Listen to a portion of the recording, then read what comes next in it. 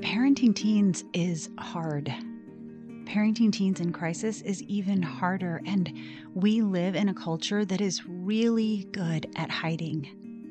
We keep these struggles tucked in real tight around us, and so when something happens in our families that's tough and maybe even a little embarrassing, we feel like we're all alone. I promise you that you're not alone.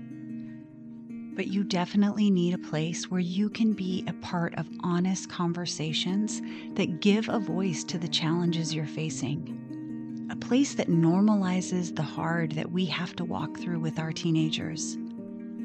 So I'm inviting you to join us on this path towards healing, where we'll discuss topics that drive out shame and teach us how to navigate the emotions and uncertainty that come with parenting a teenager facing the juvenile court system. This twice-monthly podcast is presented by Pathways to Hope Network, and we strive to do all of that while honoring the unyielding love a mother has for her child.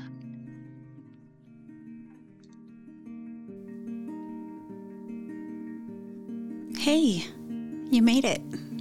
I wondered if you would find the time this week, friend. I know that right now you are juggling all the things, and finding a little time to shut off the chatter in your brain is challenging. I'm curious about what your favorite way to listen is. Do you tune in while you wash dishes? Do you go for a walk and listen on some headphones? Those are my two favorite times to pour back into myself, but maybe for you, it's when you crawl into bed. And something happens as you climb under those covers and you take a deep breath and lay all your cares down for the day and push play. Well, however it happens, I'm so proud of you for making it happen. You deserve to rest from always having to be strong. It's safe for you to rest here. So let's take a couple of deep breaths together and put it all away for the next 20 or so minutes.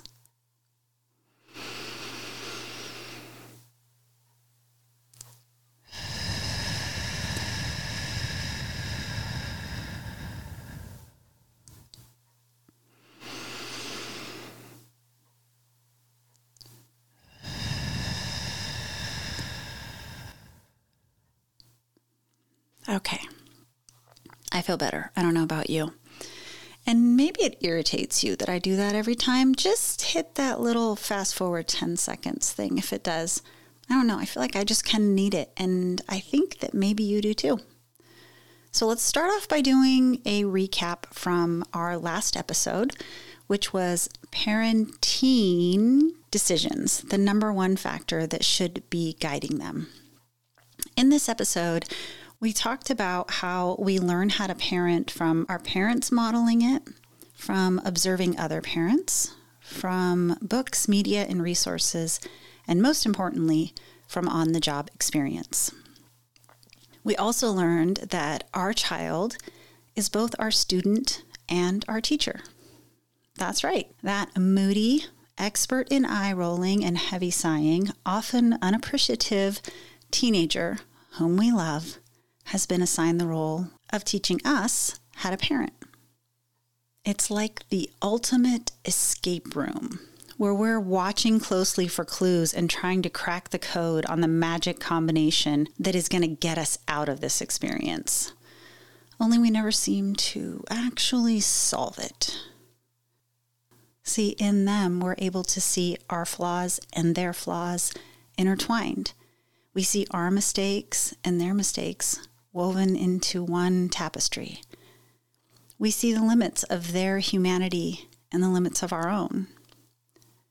And this learning process takes us through a cycle of trying something and introspection and trying something else and failure and trying something different and introspection and so on and so on and so forth. And all the while, we're learning and we're growing into the parents that we were always meant to become. And that entire episode was setting the groundwork for the subject we're going to begin talking about today. the learning curve or process where we develop the skills we need in order to become more effective in how we are able to parent our teens through crisis. Now, back in the 1970s, Noel Birch, who worked for an institute by the name of Gordon Training International, developed the idea that all of our learning takes place in 4 different stages. In his research, he identified that our psychological state is connected to our ability to master a new skill. Now, if you've ever tried to learn anything new, I'm sure that you recognize how many different emotions come into play when we're being challenged to master something new. It's common for us to experience feelings of frustration and judgment, failure, and perseverance at varying degrees and varying times. A common misconception of parents with teens in crisis is that we think that since we've already been parenting for 12 plus years, we should already know how to handle this stage of mayhem that we're entering.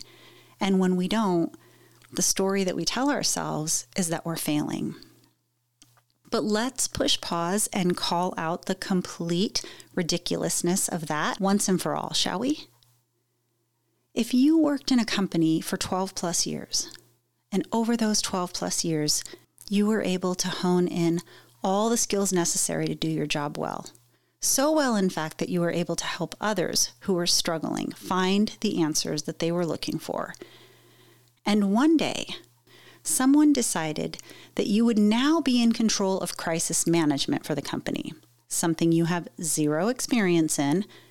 What would happen? Would you step into this new position seamlessly, instinctually knowing how to respond to every situation that came up, understanding the protocol perfectly without it ever needing to be explained to you? Would you walk into that position feeling confident and competent? No, probably not for a really long time, right? Well, this is no different. Nobody ever asks us if we want to begin working towards mastering how to parent a teen in crisis. It's just thrust upon us, and all of a sudden, we begin to embark on this journey through our very own 4 stages of learning. So today, we're going to talk about the first stage. Some of you may find yourself in this stage today, and some of you will connect with it in the experiences you've already lived through. The first stage of learning is called unconscious incompetence. Ew, those words don't even roll off the tongue easily, so let's break them down. Unconscious is defined as the part of the mind which is inaccessible to the conscious mind, but which affects behavior and emotions. Incompetence is defined as the lack of ability to do something successfully or as it should be done.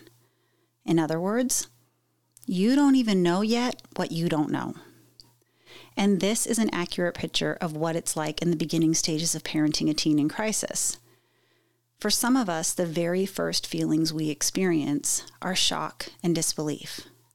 We aren't even sure if we should be scared or not.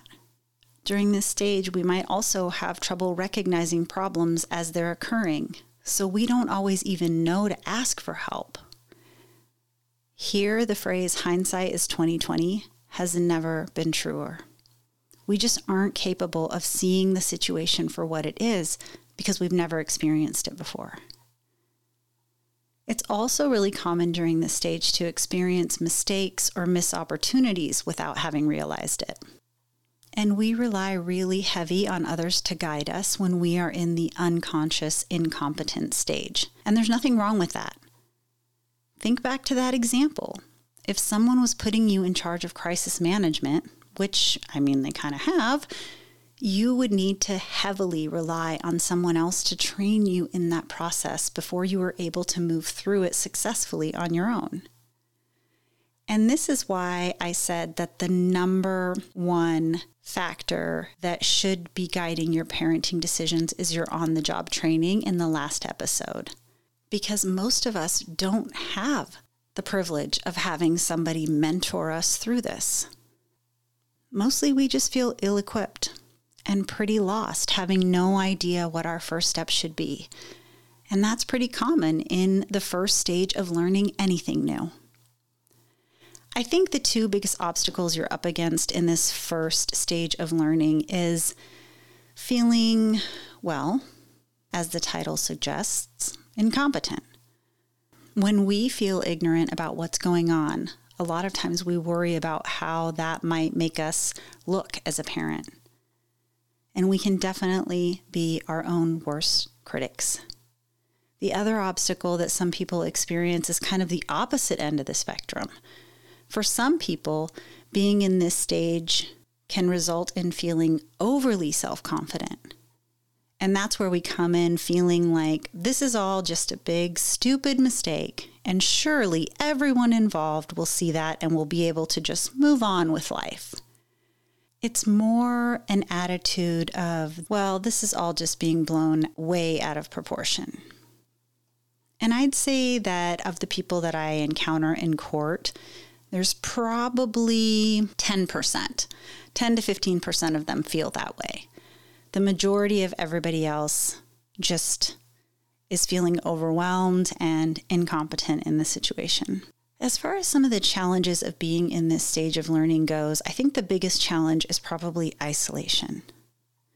When our teen enters into crisis, very few of us know who to call. That's something that we talk about on this podcast a lot, how common it is for parents of teenagers to hide their heavy. And as a result, we're left wondering, who could I possibly talk to about this? Another challenge is feelings of guilt and wondering, is this all my fault? Did I do something or not do something that brought us to this point?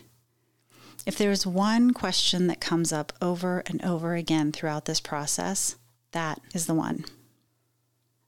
This first stage of learning is generally the most challenging stage simply because you are unconscious of the fact that there are things you're going to need to learn and areas you're going to need to improve in. You're just kind of thrust into this world and it feels like you've just been sucker punched and you're scratching your head trying to figure out why and what you should do in response.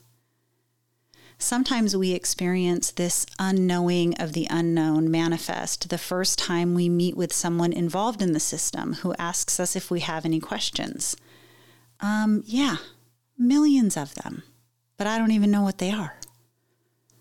We also experience it the first time that we have to attend a court hearing for our child when we're wondering, what's happening? Who are those people at the front of the courtroom? What's going to happen today? Or what just happened today? What does this mean? What should I say? What should I have said or not said? I felt this during my first experience with the juvenile courts when I got a call from the staff at the detention center letting me know that my child was being held there. I remember driving over in a panic and the way that it felt to walk through the metal detector and hear that loud metal door slam behind me. And talking to that poor person behind the glass who had to decipher what was being said between incoherent sobs and whether I was just processing everything out loud or actually asking them a question. I can't even remember what I said when I went in there, but I can imagine they probably looked over at their coworker after I walked out and said, "Whoa, she was a mess." I remember walking back to my car feeling numb and just spent and exhausted and sitting in the parking lot for over an hour because I just couldn't find the strength to put that car in drive and leave without my kid. My first court hearing was similar. It felt like I waited an eternity with an anxious pit in my stomach only to have them call the case and move on to the next one in under 2 minutes. Wait, what? What happened? Is it over? Pre-trial? What's that? Are we going to trial? My mind imagining every single courtroom drama I've ever watched on TV. Will this be like the kind of trial in A Few Good Men? Or My Cousin Vinny? Oh God, this is going to trial. What is happening? The reality is that with the sheer volume of the caseloads, most times you don't get the privilege of talking to an intake probation counselor or a public defender afterwards. So you walk away with nothing but fear, anxiety, and usually a healthy dose of anger. Which is why the first 6 episodes I ever did of this podcast were part of a What to Expect series. If this is all resonating with you today because you are living this out in real time, go back and start there. Listen to episodes 1 through 6. As we wrap up this episode, let me give you just a couple more tips that might be helpful in this stage. Tip number 1, recognize that right now you have limitations because you don't know what you don't know. So be open to feedback from people around you. Assigned attorneys, assigned probation counselors, law enforcement, teachers, even judges. You don't have to automatically do what they suggest, but write it down and ponder it. If it feels right to you, then give it a try. Remember, this is all part of you learning how to parent a teenager in crisis. The second tip is pretty simple, but so powerful. Do not blame yourself.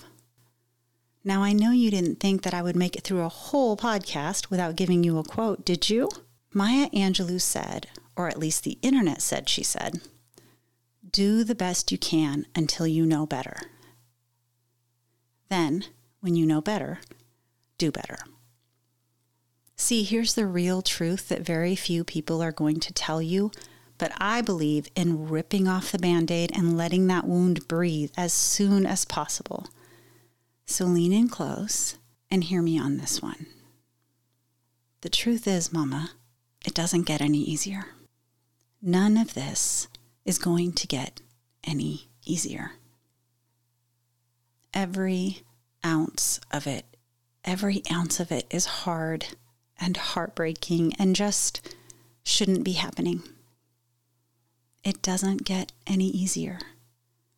But you get stronger. Thank you for taking the time to honor yourself and the experiences that you're living through today with me. Man, I am rooting for you in such a big way, sis. Next episode, we're moving on to stage 2, and we'll see how many of you can identify with this stage. If you found any of this helpful, reach out and let me know. I'd love to hear from you. Remember, do the best you can until you know better. Then when you know better, do better. Okay, friends, well, that wraps it up for this week. I really hope that you found this information helpful and that it served you in some way today. In complete transparency, I want you to know that I am not in any way, shape, or form an expert in the field of parenting. No, you're not going to find any fancy initials after this name. In fact, I'm just a mom like you who had to navigate some really tough experiences with my teenage kids. And in my own desperate need for hope and healing in my family and in my life, I've spent a lot of time and energy researching and referencing all the things because if there is one thing I have learned, it's that we're stronger together. Your ratings and reviews mean so much. In fact, they can make or break a podcast. So if you found this information helpful today, would you take 60 seconds to subscribe, rate, and review? It would mean so much to the mama who hasn't found us yet and to me. Oh, and don't forget to check out Pathways to Hope Network's website. And be sure to subscribe. Each week, we send out 1 to 2 messages that are designed to encourage and equip you as you find your path towards hope and healing. You can also find us on Facebook and Instagram. Pathways to Hope Network is a nonprofit organization with a mission to serve families with children in the juvenile court system, and we do that by providing cost-free support, resources, and community. The link will always be in the show notes below. Remember, you were never meant to go through this alone.